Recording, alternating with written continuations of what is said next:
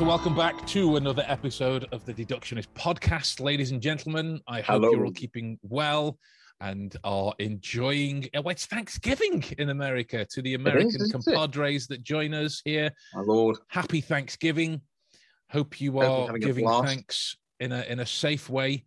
I would imagine that there are many families using the social distancing rule to their advantage. Again, I'm sorry, Aunt Dora, you can't actually come round this year. We have to keep you at a 20 meter distance. Wasn't it 2? No, they've upped it in my house now. Sorry, can't rules. There's just no. It's the TV or you, and there's just no room for you. Exactly. TV's too big. Yeah.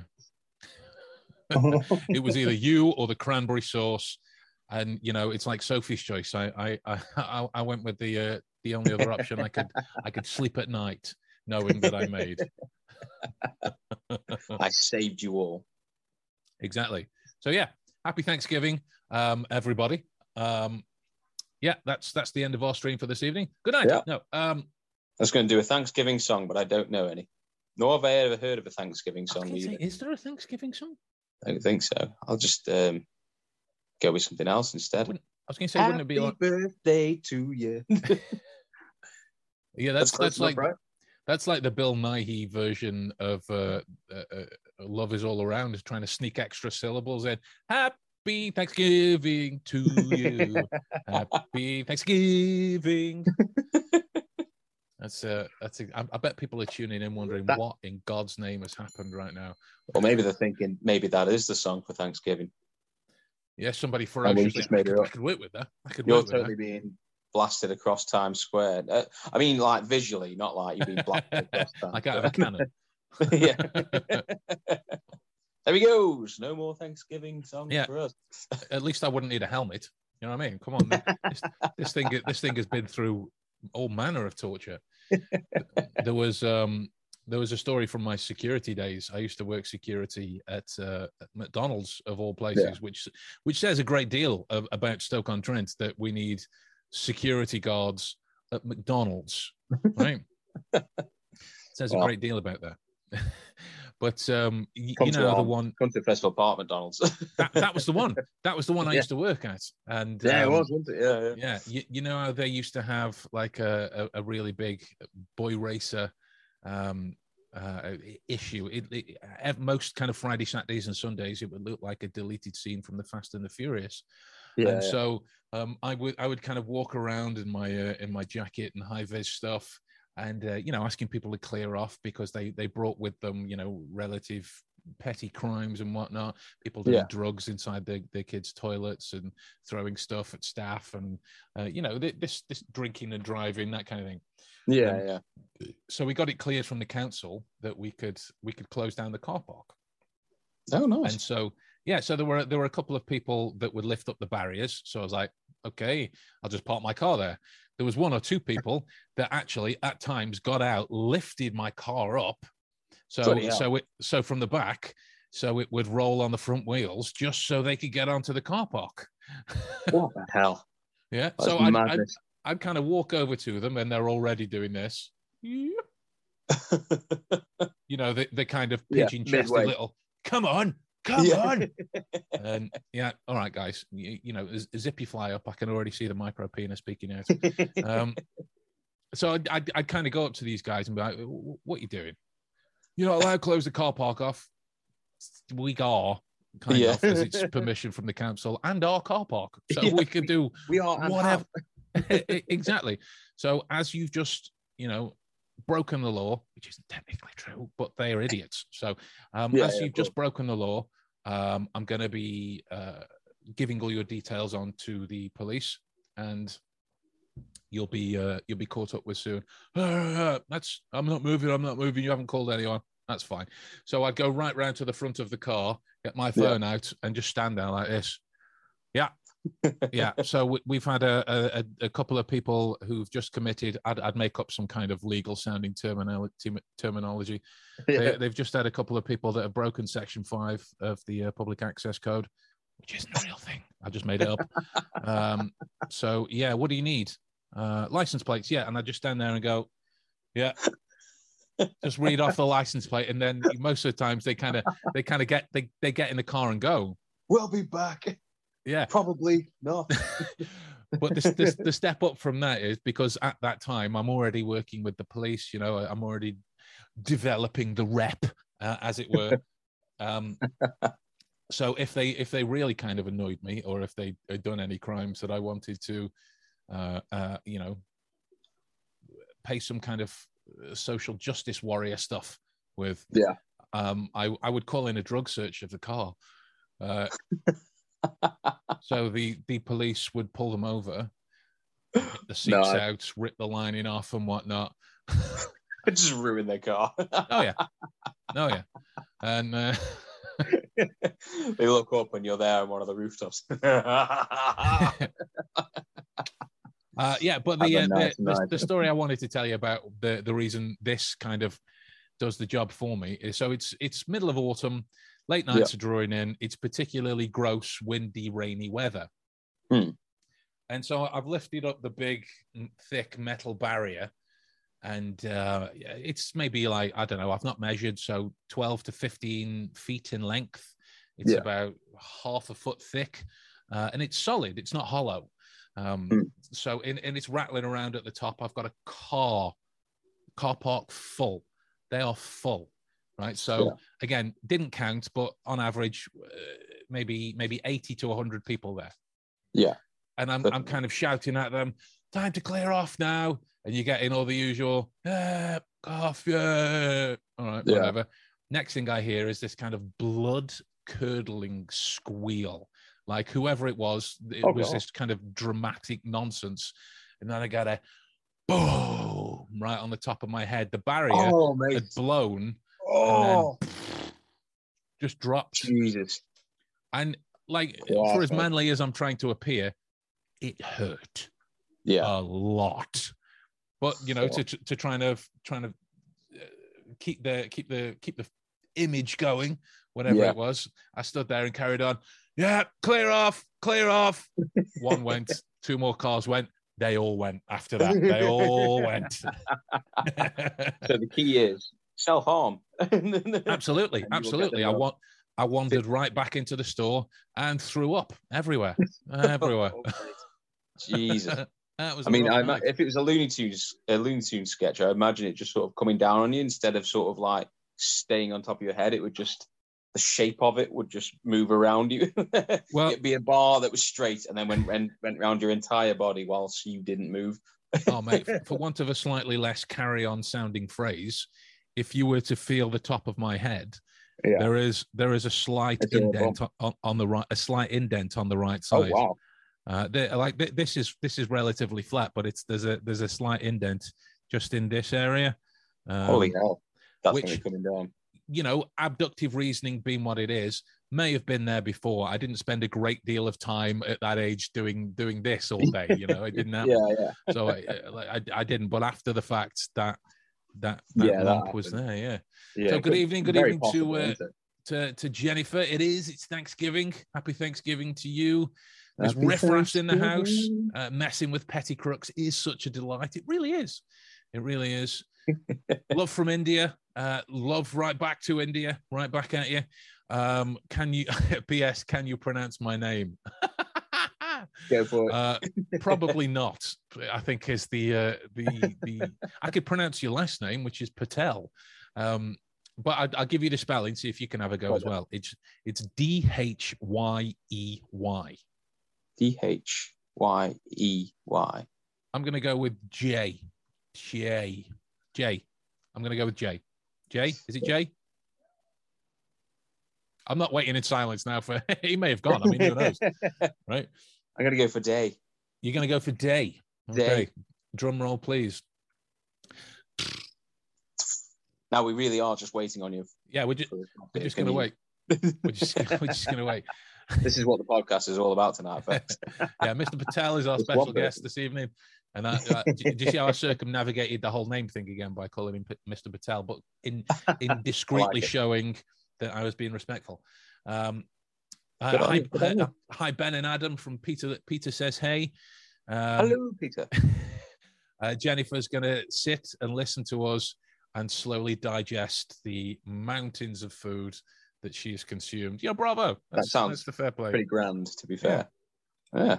Good on you. I mean, the digesting part, I'm sure we'll make it more audible torture for you with our humor. She won't hear us. She's in probably like white noise of edible heaven right now. Yeah. Do you hear anything when you've got a full stomach, or do you just hear, oh God? Oh. You hear every sort of misgiving, lie, deceitful thing you've ever thought come upon you. You realise there was full now. Reminds me of a kind of a Louis C.K. riff, forgetting the related actions of Mr. C.K. just for a second, but he was talking about his weight and when he went to the doctors. This was one of his old shows. Yeah. And the doctors said something. It's like, at what point do you stop eating? How much have you consumed up until the point that you get full? And he looks at him and goes, I don't stop eating when I'm full. What are you talking about? I don't stop eating when I'm full. I stop eating when I hate myself. It is an emotional roller coaster, though, isn't it? Like, right. You have a good meal, and whilst you're in that meal, you're having a mint time, aren't you? You're just sort of like, you're in your pure, any sort of good feeling you've got will come out then whilst you're eating it, and whatever problem you have will completely disappear. Once you've hit that full level, it all comes rushing back to you. Oh, God. And you remember everything you wanted to do with your life and hadn't done. And you blame I was going to do all those sit-ups later. Oh, God. Do you remember the time that the way I look? Do you remember the time we went to Pan Asia? I think it was for one of our birthdays, yours or mine, doesn't matter. But the time we went to Pan Asia and you ate so much that you did throw up. Yeah, I did. Yeah, and a Wetherspoons after. I remember I think it was for your birthday. I think we had a few people out from work, and I think it might have been Tom, actually. Tom might have been there. And I was talking to him in Wetherspoons, and when you sort of realise, something's happening. Coming back. Something's coming back up. And you're still trying to maintain a conversation with someone whilst trying to, not let them know that you are on the precipice of vomiting. And I'm just going slowly whiter and whiter and looking for the perfect social moment to say, like, is it? I'm just gonna, and I couldn't find it, so I think I was just like, I'll be 2 seconds. I think that was in Pan Asia. It's a challenge, though, isn't it? You can have your plate full and still go for like 5 more platefuls, and it's only when you hit dessert that you realise after that, no, I was full about 3 platefuls ago. And my body knew this. But you do it anyway. Yeah. You do it anyway. Do. Emotional qualities are antagonistic to clear reasoning. I did not observe that I was full. No, you did not. But yeah, in terms of the kind of global aspects of this that's been brought up anyway, it's quite nice in terms of the topic that I brought for discussion this evening. Would be one of those that I consider, again, so this is just my opinion, that I consider to be an overlooked aspect of information that can be conveyed through verbal content, and it is things like accent, slang words, and the way that they can chop and change dependent upon your travel, dependent upon where you're from, the kind of training that you've been through and the like.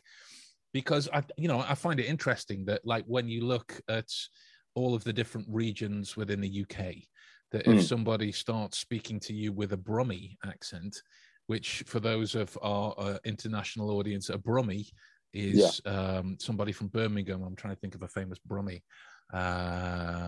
Ozzy Osbourne is probably the more famous Brummie. If you're familiar with the band Slade, who did one of the single most annoying Christmas songs of all time, it was that's the only song they've ever done to me. Yeah, exactly. Gone into obscurity. Yeah, Noddy Holder, the lead singer, he's also a very infamous Brummie. But you immediately ascribe them some sense of stupidity, or like based on absolutely nothing. Bear in mind, other than just the noise that's coming out of their face.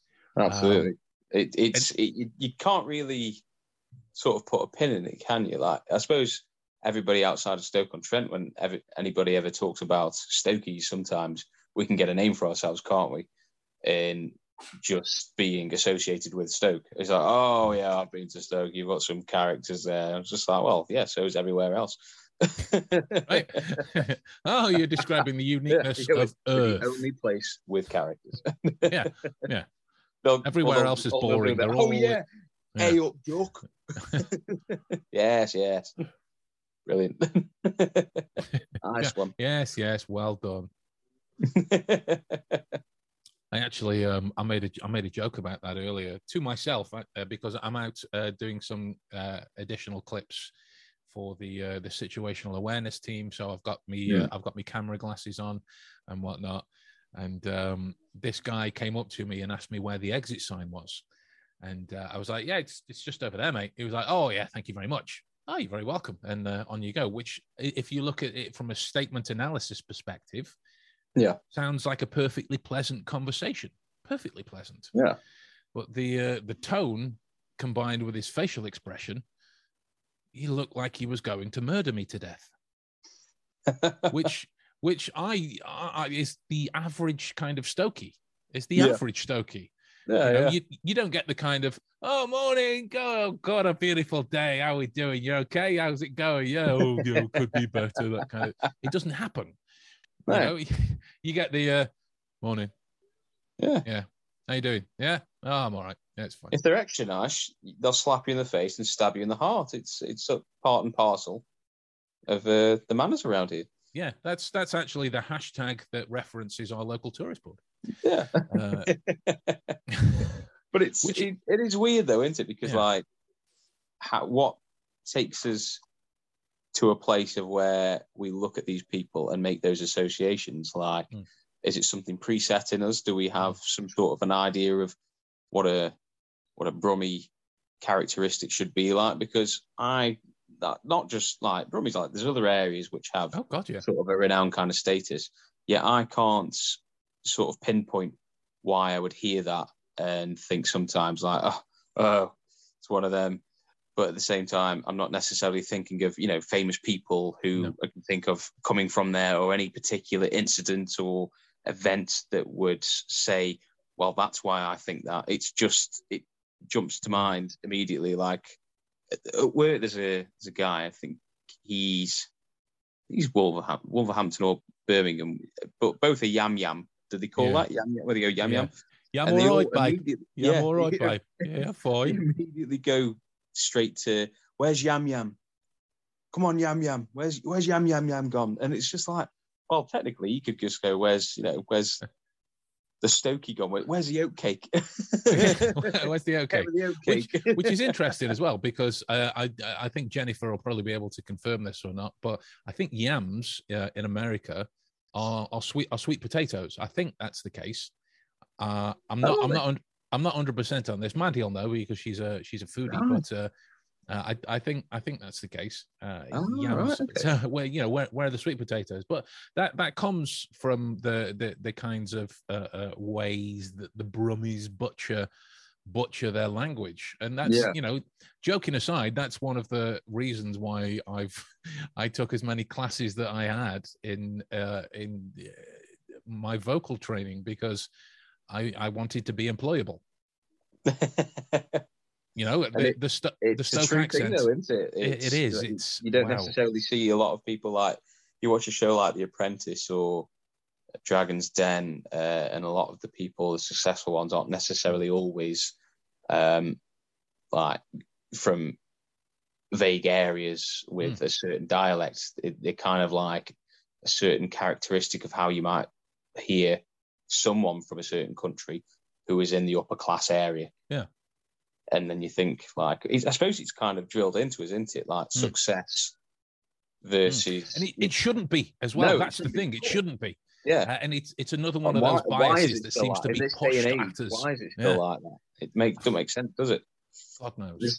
There's a lot of people, when, again, like the show like The Apprentice, that comes on and you get certain clients or contestants coming on, and immediately the one who sounds the most common is the one who ends up quickly on Twitter or Facebook in some kind of GIF or meme And it's just like, that's got nothing to do with them as a professional. It's got everything to do with them, how they look, how they sound, vocally, how they sound. Yeah. It's just mad, isn't it? Yeah. But where does that come from in our brains? Where do we make those connections?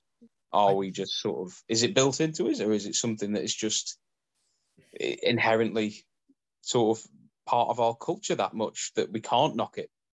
That millennials haven't sort of tackled this one yet. The millennials, that's the last thing to tackle. Accents, yeah, because that's high on the list. just push aside your gender identity dysphoria. We'll get down there eventually. We'll sort out the people from Bristol versus the people from Yorkshire. Let's take care of that debacle first of all. But it's right, you know. Yeah. We hear somebody like Tom Hiddleston speak, and we automatically assume, well, he's posh. Yeah. You know, but like I've mentioned him a few times, Bill Bailey. If you were to just listen to Bill Bailey and then watch a video of him afterwards, the two don't really match. They don't really match. And that's the nature of this kind of conversational bias, to be honest. It's one of the roots into that kind of block towards a rational process of something. Like there may be, I'm trying to think of an international equivalent, like the quintessential cheerleader tone, or the country bumpkins from South America, like Cletus from The Simpsons. Cletus. Exactly. Cletus. I'm doing it. Exactly. Right. They have their own stereotypes as a result. We automatically hear that typical cheerleader tone where everything at the end sounds like a question and it keeps going up, and we automatically assume that these people are really stupid. Based on what? That's a reflective notion of our own emotional biases, which should tell us how we can control ourselves on a behavioral level to rationally process the precise details of what it is that they're talking about. I think cinema has a lot to play in things like this, because a lot of our culture is in a film world. It's your American Pies, it's your you know, your sort of like Jackass TV series, that sort of things, and they all came together to create caricatures of people. From is it like a vocal racism? You people sound the same. Exactly, yeah. With us, it's like EastEnders and Coronation Street. Northerners were considered stupid. EastEnders made Southerners look villainous. It was the sort of, we basically caricatured ourselves, and it's through the power of sort of like cinema, like through TV, through how we sort of view ourselves and put that out in the media. So in a way, we sort of only have ourselves to blame. It's sort of like a cycle, isn't it? It's like, it's an issue. You say that about every kind of problem, though. Yeah, we've only got ourselves to blame. It's an issue of identity, really, isn't it? Because it's sort of a misinformed identity. It is. But at the same time, it's too hard a established identity that's still being broken down. It is. Absolutely. And on the other side of that, in terms of not just the information it can tell us from a processing angle, from how we're reading the information that's communicated to us, what we can get from just listening to the words that are said. You know, I have spent many years listening to accent tapes and accent trainers and vocal coaches and the like, and this is why I'm so fond of just trying the accent out. Doesn't necessarily mean that I'll be good at doing it, but in order for me to learn the differentiation between the two, the way I rationalize the understanding of that is it's like learning another language. You know, am I going to truly understand the tones of a Brummie without seeing how they feel in my own face, so I can recognize particular movements? You know, when I first started looking at lip reading and the like, I'm going very niche now at the minute, but when I first started looking at lip reading, I could pull apart a couple of accents just from how they were moving their lips, because I tried to do it myself. You know, it was things like the Bristol accent or the West Country again, which is things like David Prowse, the guy that was the actual human in the suit of Darth Vader, which if you don't know, if they had have actually used his voice, it would have been, "Oh, the Force is strong in this one. All right, my love. He's a traitor with a rebel alliance." And we need to basically do Star Wars, right? With the actual David Prowse voice. Absolutely, that should be a thing, and it'd be bloody hilarious. With the Wurzels doing the soundtrack instead of like John Williams.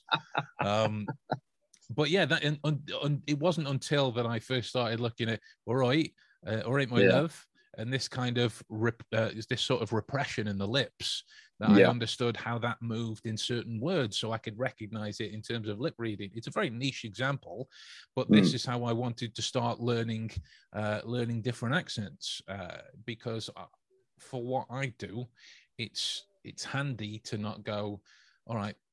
It's handy to go, now let me think about a phrase just before I just start my lips moving. It's handy to be able to go, this person is from Glasgow, then they are Scottish. It's handy to go, this person is from Leeds or Derby versus they're from northern parts of Stoke. They're from the north of England. Because there are distinct tonal differences in that. When I first started looking at things like the Scotch accent, there's I think you'll remember Brian, who we used to work with. So when their R's are followed like a kind of second or third in words, like even the name Brian, it comes from Brian. And the way I first started to look at that in terms of the voice was how he'd say his R's afterwards. And when they were behind certain words or not, it would kind of sound in my head like he was going badum, badum, badayan, badayan, badayan. And so when I would first start to hear these kinds of noises, Brian was from Edinburgh. He from that kind of not neck of the woods. And I think he'd spent some time living in Inverness as well, which is two kind of very, very different parts.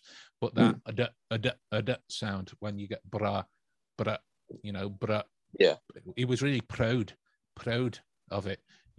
That's the way I was able to track these kind of accents through this da kind of noise.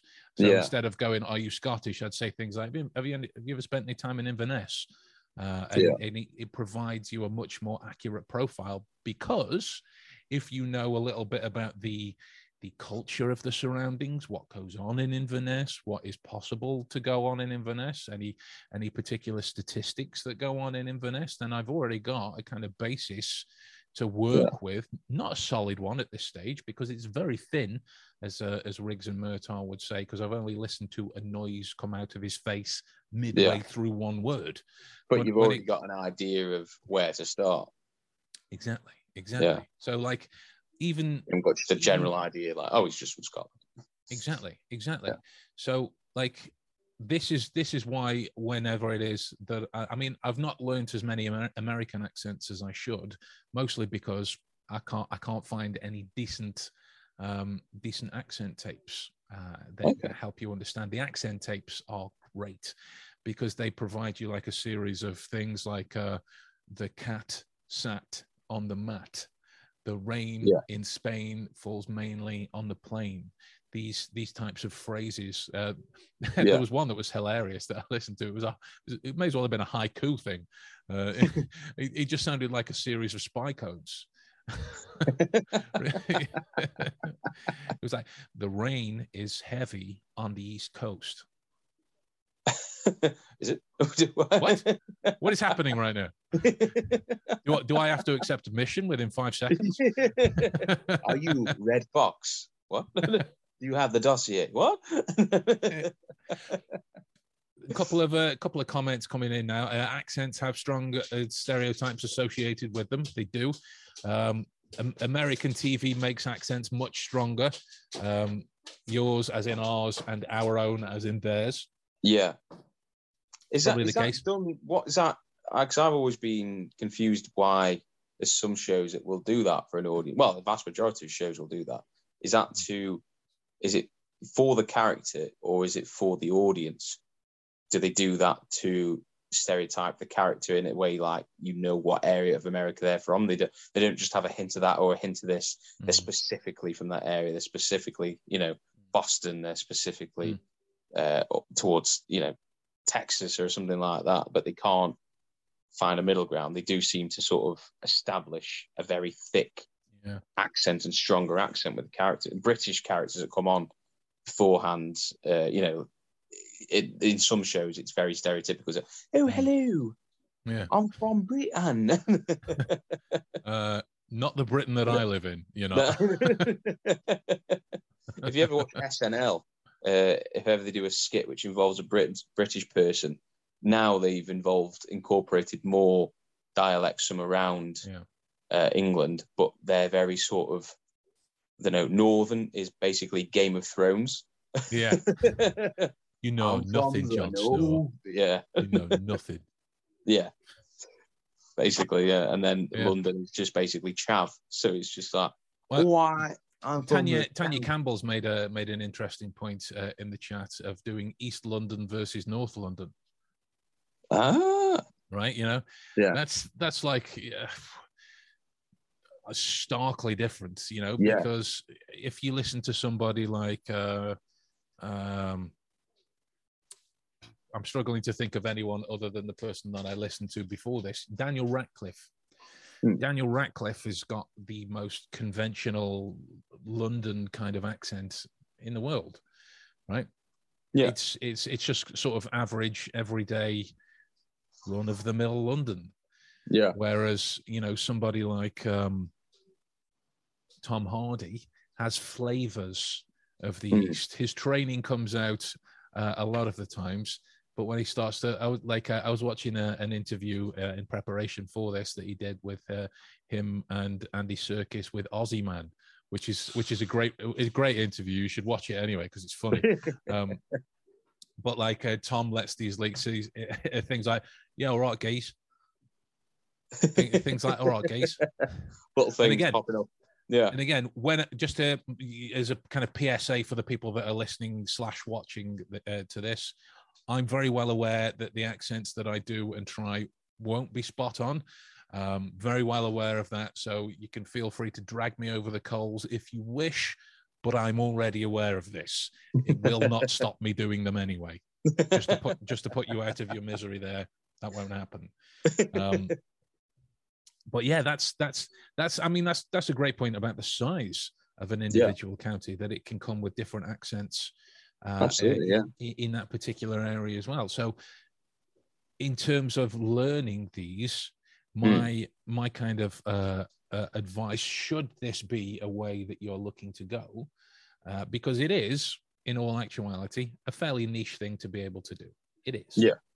Right. It is. It's one of those things that's like the cherry on top of the behavioral analysis cake. Tanya thinks I'm good at the accent. Thanks, Tanya. That's a bribe well spent. I mean, that's a placement well spent. Cheers, geese. Yeah, cheers, geese. All right, mate.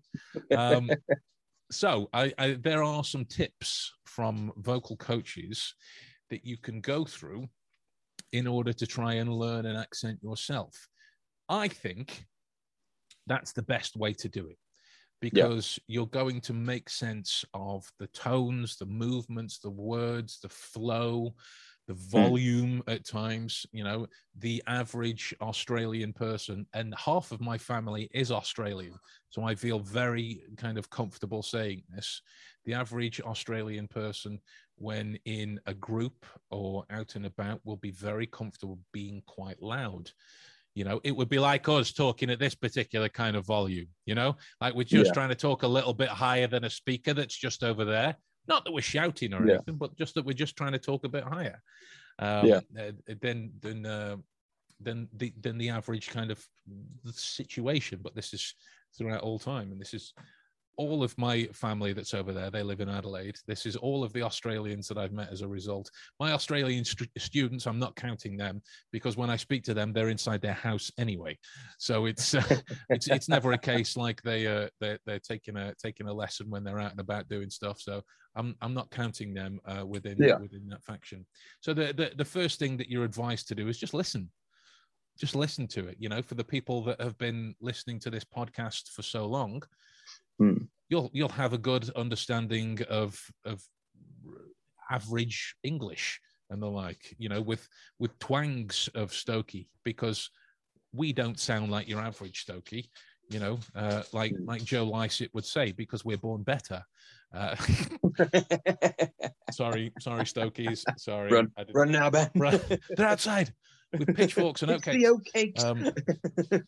See, that sounds like a terrible kind of rock tribute band. We are pitchforks and oatcakes. And if it's not, then we should be pitchforks. We should be doing that.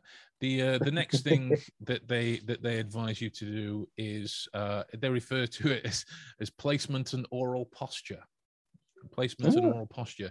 So it's a case of over enunciating every kind of sound that you are hearing to see where your tongue would move, where your jaw would move, where your lips would move. Try and make the accent that you're looking to learn the accent that would appear in a Britney Spears video.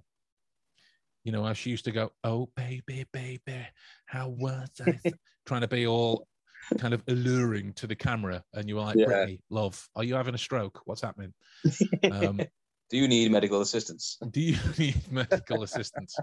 it turns out she does, but that's a different story. Tanya's dropped some more information about the London-based accents.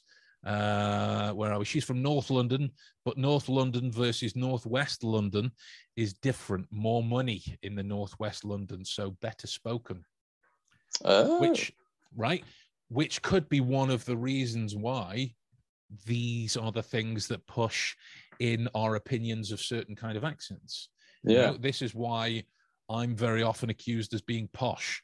I'm not trying to be, and if you ever met me, you'd know that I'm big, fat, not posh whatsoever.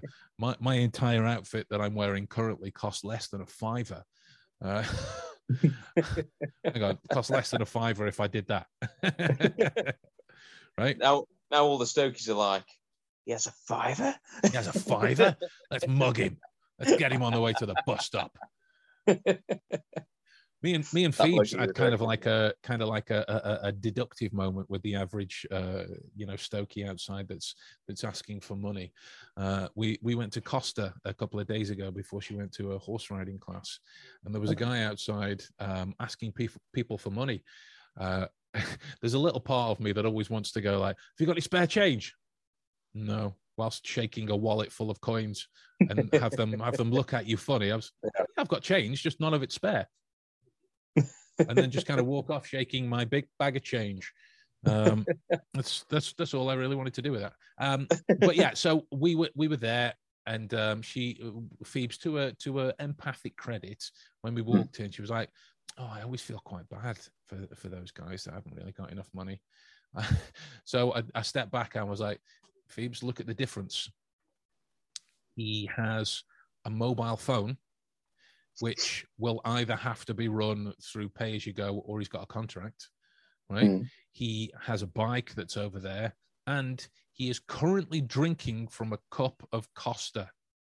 So the guy has literally just bought a Costa coffee." Yeah. He's doing okay. He's doing fine. But the next step with the accents would be spontaneous speech. To just start talking in the accent. Essentially, what you're trying to do is inhabit this information in a different way than you were inhabiting it before, because it's quite separate, and is the reason why you can't do it, because the accent, the noise exists over here. In order for you to rationalize the difference, you need to put it in here and understand how it feels to be able to do that. You know, we might have fired a water pistol at some point in our lives and automatically assume that we'd be a good shot with a gun if we ever got a hold of one, when the two don't really correlate at all, right? Yeah. So this is why I'm such a big fan of trying out accents. When I looked at the Welsh accent, the only word I could do with any great deal of success was boyo. That's the only word I could do, is boyo. Well, I can't do a Geordie accent. That's sort of, like, I quite enjoy sort of trying out different accents in the area. And sometimes, like, when you're thinking, you'll think in those accents sometimes, and you'll sort of, like, if you're doing something comical in your head, and you'll use those to effect. But one thing I could never do is do Geordie. And I remember being in the car with you once, and you trying to help me do the Geordie accent, and you're like, think of Anton Deck, like, why iPad? And it was just coming out as like Irish, as like, oh, why iPad? It's like, no, you're doing Irish. What? Why iPad? Why iPad? Like, no, you still. Oh, yeah. but you hit upon a salient point of doing that, though, because the atypical Geordie accent, they have the T at the end, but it has an additional, like, kind of H sound afterwards. Why iPad or iPad? And the like, it has that kind of noise. I'm trying to think if there's any kind of famous Geordies beyond Anton Deck that people can. Sarah Millican. That's the one. Sarah Millican. She's a stand-up comic in the UK, which if you're of an international persuasion. Tanya pointing out Anton Deck barely sound Geordie nowadays anyway. That's the case of all the money. And it's the case of all the money they have. So all that jungle they've been sucking. Yeah, I mean, do yourself the favor that if you do Google Anton Deck, just Google Deck. Maybe don't Google Ant. You'll get several pages of just the worst kind of storylines. Oh God, yeah. Yeah, Jimmy Nail was another one. Yes. Well, that reminds me of the TV show that Alfieda's Aim Pets, because then that's Kevin Wheatley as well, was another one. And I don't know the guy's name, but he played the kind of I don't know if it would be full drag queen, but it was a man that dressed as a woman in Benidorm. Yeah, Tim Nice something. But Dim. Yes, Nice But Dim. Tim went out with isn't his son in a band. That's very unspecific. Absolutely no idea. Absolutely no idea. His son was in a band. His son was in a band. 1979, is that the one? Like, you could say anything right now, dude. I haven't got a clue. No, I know what you mean, though. I'm sure it was Tim. Yeah, wasn't it that band Pitchforks and Oatcakes? Wasn't it that one? It could have been that. I'm just going to say the name Tim again. Tim. Yeah, Tim. Good old Tim. Denise Welch's husband. Yeah, Denise Welch's husband. Yeah, that's the one. Everybody knows her. Next, come on, man. Girl. Dog. Tim. She's such a glory hog. She keeps coming over like every time I'm working. Oh, put me on the camera, Daddy. Put me on the camera. No. Ain't gonna happen. Yeah. But keeping that going forward as well, the way that accents can start to merge and blend with others, that would again provide us with a unique frame of reference for information that this can tell us. Take, for example, the average everyday run-of-the-mill American, when referring to their friends, would not say mate.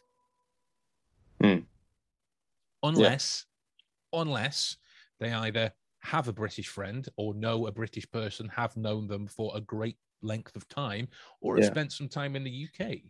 Now, again, if you listen to other kinds of vocal coaches that specifically look at changing your accent on a permanent basis, they advise exposure and repetition. Accents can change over 3 to 4 weeks of doing this every day, but accents in terms of a change permanently, you're looking at 6 months.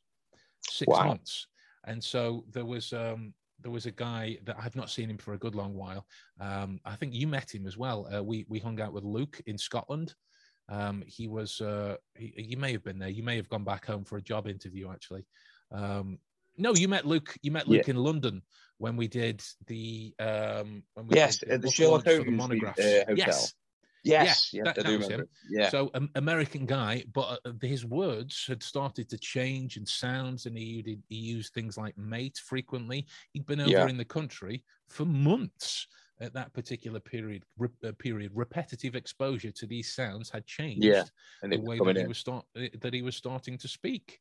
And this would again provide us with a time frame, with a time scale to try and align this kind of information. Now, in terms of that 6-month reference, the information that I have is based upon speaking English fluently. You either speak English fluently or you are English, right? Yeah. Which is a transient change dependent upon the language that is your mother tongue or you speak fluently anyway.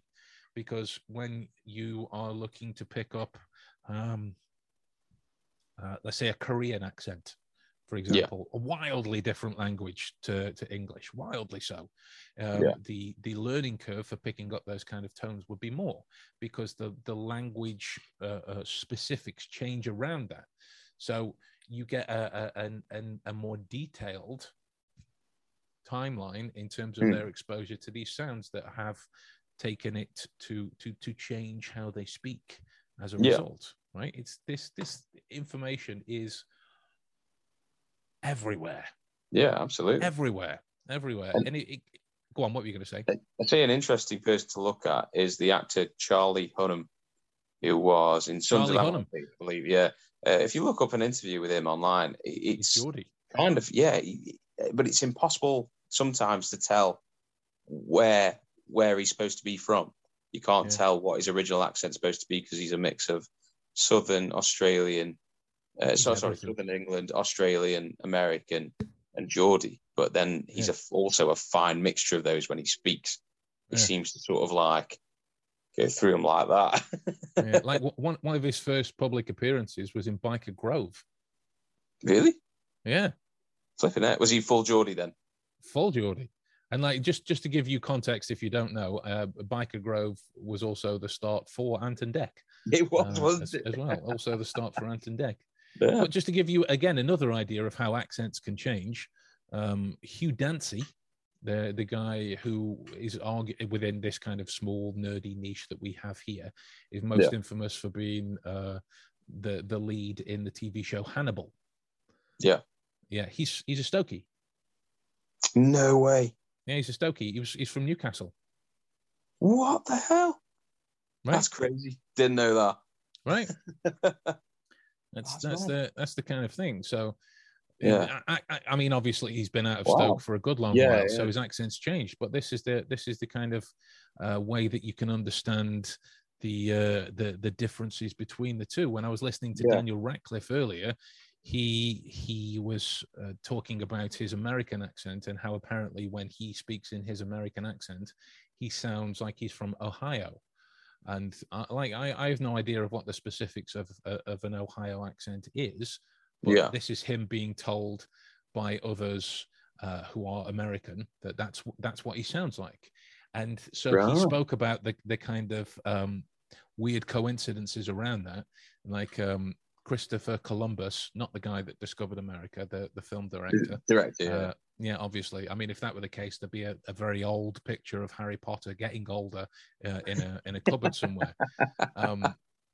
But the director of the first two films, when Harry's first growing up, first coming into contact with a good number of international folks on those film sets, he's from Ohio. Harry's girlfriend at the minute is from Ohio. And I realized that since I first mentioned, I've been referring to him as Harry Potter. And, if Mr. Ratcliffe, if you're listening, I'm sorry. But I can take great comfort in the fact that you're never going to hear this. So happy days. One of the, moving on from that, Gary Oldman. Gary Oldman is a guy that becomes so consumed with his accents that if you watch an interview with him, he's forgotten how to be English at times. Yeah. There's moments where I think in the early 90s, he did a lot of work in America. And that's when he sort of like became well known, or more so well known. we knew him over here first as the English actor, and then Gary Newman, Gary Newman, Gary Newman, very different Gary. Gary Oldman, the worldwide known actor.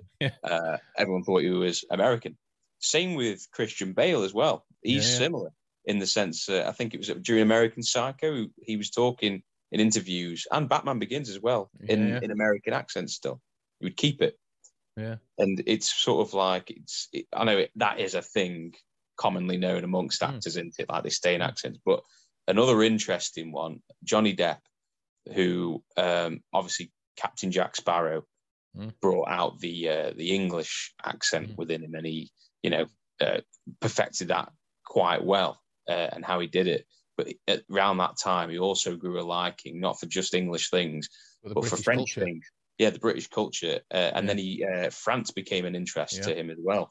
And even though he has never done a role that involved France or doing anything specifically French in a film, he's adapted some little things about that. And that's outside of work.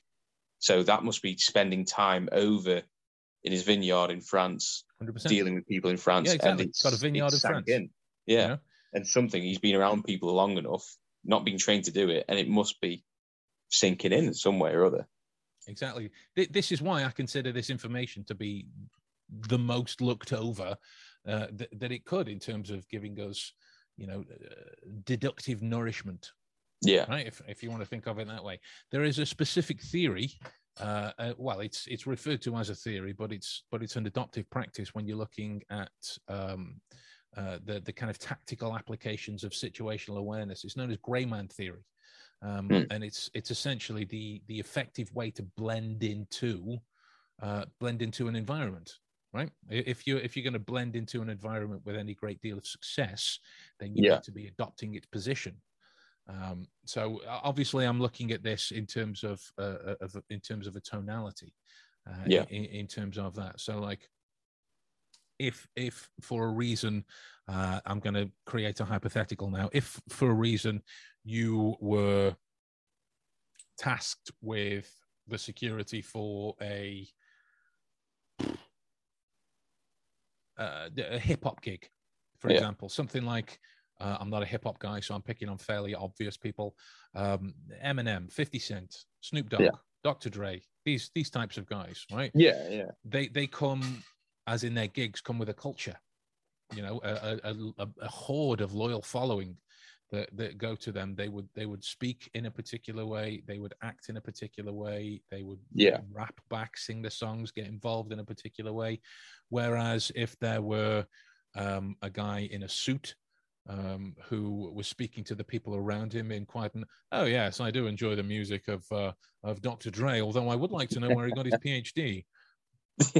Like this is anti-Grey Man theory. So if it is that you are tasked with awareness of the environment, these are the types of people that will stick out, which is one of the reasons why, to bring this back into reality, that situational awareness as a training device is being employed by the government on a national basis since the bombing at the Ariana Grande gig, because there was a guy who was completely contradictory to the demographic of an Ariana Grande audience. Not that you can't like Ariana Grande if you're from. It's not about that, right? So don't start with that kind of 21st century nonsense. But he didn't fit the demographic, and he was walking around with a backpack, and he was walking erratically and spoke differently to different people, people at stalls, to different guards that he passed and the like. And these are the types of things that were missed. Now, if you are aware of that kind of tonality change of what the type of people are that are being around you, you are more predisposed to being able to pick out those sore thumbs. Just in the same way as when you hear an American person refer to their friend as mate, that should make your antennae go. Yeah. What? Things are, that ain't right. Exactly. Well, exactly. Not that ain't right. That sticks out. That sort of thing. I mean, do you think it's an issue though today with, the bombing itself? Like, horrendously tragic. And I'm sorry that they didn't catch him before it happened. But we're also in an age where now there's all sorts of other social issues happening where they're saying that, you know, there are certain things that we can't look at people for and, you know, put them into a, you know, they say like pigeonholing and putting them into a box and that sort of thing. And a lot of people say it's like it's racially aggravated, and these days you can't say certain things because it would be saying that, you know, that person sticks out because of such and such about them, and now we can't do that. But do you think that also proposes another issue similar to, you know, those things that did stick out about the suspect? Oh yeah, those absolutely. Things that shouldn't be missed. But sometimes we're being told we should miss them, but then we shouldn't. But where's the line? Exactly. Yeah. In terms of that, it's the only kind of transient property there is your position, is your use, why you are doing that. Because if you go back to that hypothetical, you as the security guard, you're not going to go, an Asian man with a backpack, get him. Yeah, that's going to cause all manner of comments on Twitter after the fact.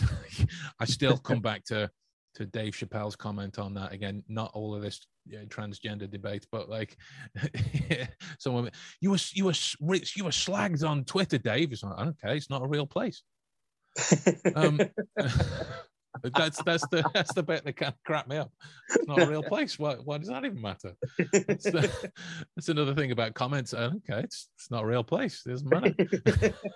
Anyway, I'm digressing. In terms of that kind of information, it would be about how you're utilizing it in that particular scenario. If you're thinking about you know, the position of an Asian man with a backpack at a gig as being concerning, then your first port of call is, I know there are bag checks at the door. So this person has got in with this bag in a nefarious way. That has happened for that bag to be there, because they don't allow certain bags over a particular size. They're not handbags, or you can't justify the kind of materials in, or confiscation, blah, blah, blah. You know, you kind of go back to your bouncer training there. So that's kind of position number one in that scenario, which would raise questions. And if you're looking at the speech patterns and the like, you are well within your rights to go over and talk to this person. And you can talk about security checks, ticket checks. We're doing ticket checks in the area because we've had information of scalpers outside. So we're just checking that everyone's got their seats so we can sit down accordingly and make sure everyone has an enjoyable show, but they can be moving out in a health and safety angle, so we don't get more numbers in here than we should because of fake tickets and the like. Yeah. Boom. I've kind of sidetracked all of that, and I've not accosted him for any kind of exactly, for whatever degradation, or any kind of bias-based opinion.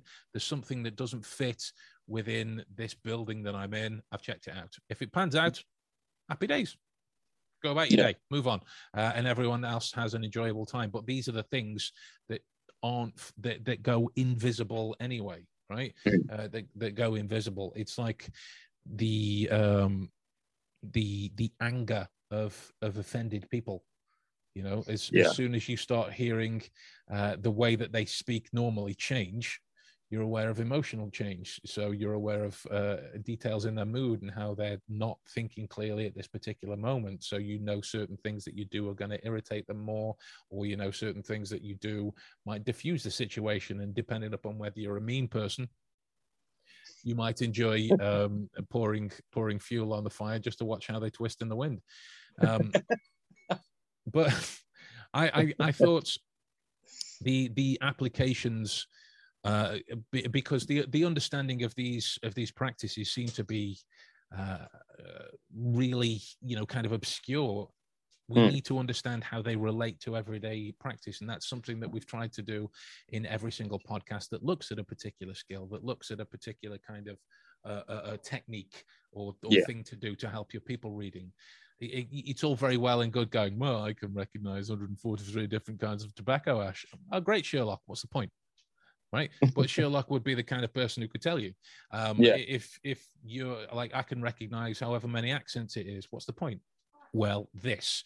You know, if I were tasked with blending into an environment, if I was in a Scottish place or an American place, or I'm not going to walk around India doing a mock kind of Apuna Hasahima Petalon accent. I'd be thrown in jail for that kind of thing, or an Australian accent. And they're like, these are steps that I could use to blend in with that environment. I could blend in as one of the people. I wouldn't stand out as the Englishman. You know, this kind of thing. I would move in, and I'm telling you, the next time that well, I'll give you a story. So I used to trial run my accents just to see how well or how believable they were. So if there was ever a stage where I had to go to a store and take something back, or ask a waiter about something that they bought me or whatnot, I would try this, because I wanted one of the situations where they had to reference me afterwards to see how they would reference me. Would it be as the big guy over there? You see that guy with the beard over there? You see that white guy over there? You see that guy with all the tattoos over there? Whatever it is. So I would go in, and the last one I did was a good few years ago, but I still remember it quite clearly. I was taking a DVD back to HMV. It was my Captain America and the Winter Soldier DVD. This is even before I had a Blu-ray. That's how long ago it was. So I walked back in. I was like, "Excuse me, mate. If you just have a look at the copy of the CD on here, there's a number of scratches, and what's up with that? You know, I paid a few pounds for that. I realized it was on offer, but I want to watch the film. You know." Oh, I'm sorry. I was like, no, it's all right. Just get me another out the back, and we'll call it quits, you know. And then I walked over to the side, and when the guy bought it out the back, he was like, "Who's this for?" He was like, "Oh, it's for that Scotch chap over there." Right? Because that's to me, the way I've rationalized this, I've not seen any social science study on this to back it up. So this is just the way I've rationalized this, just to clarify for everybody else that's out there.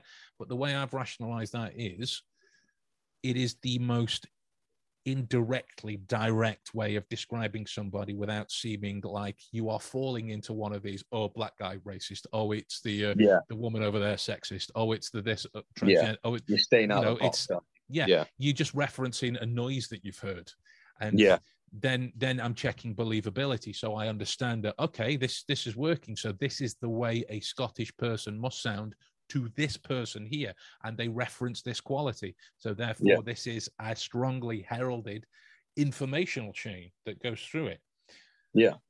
In terms of finishing off from this, I'm not going to go through every kind of slang that can occur, but certainly when you think of a particular region, there is slang that goes along with it. If you look at Aussie Man, every time he does an interview with celebrities, he'll do a guess the Aussie slang, mate, kind of thing. Again, that was a terrible Aussie accent, but as I said to you earlier, I don't care. I'm going to still do it either way. That's what's going to happen.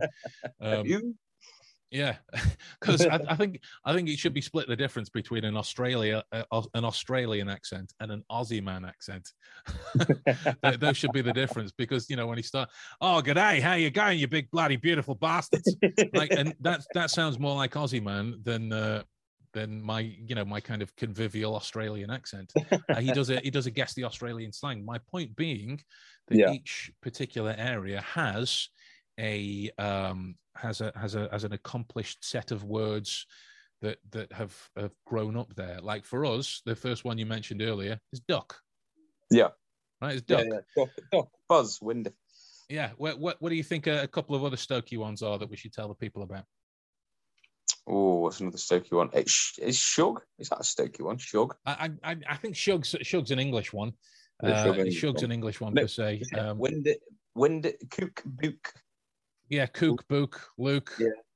And instead of cook, book, then look. And he was like, window is winder.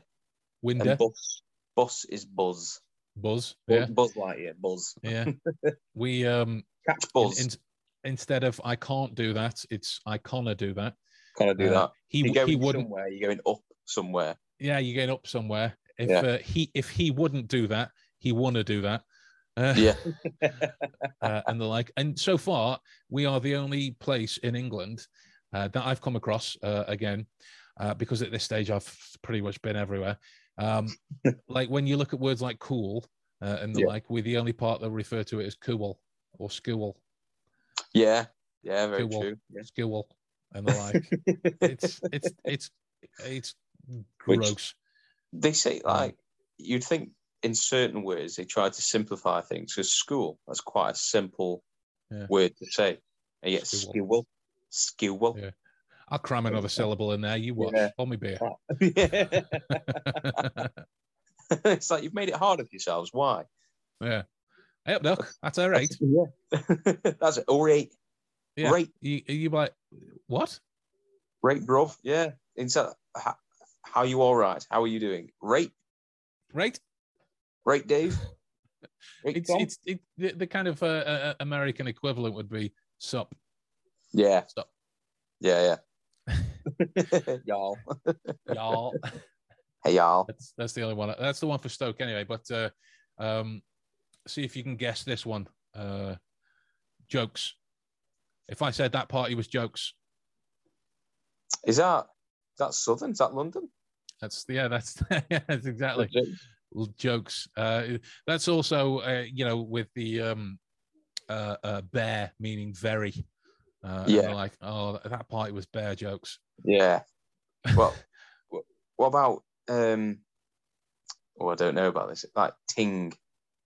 Well, I was going to say, based on that, if you are not you specifically, because I know you've listened, but anybody else that's listening, if you're curious about London slang, particularly from the the kind of grime urban culture that's come up with that music scene.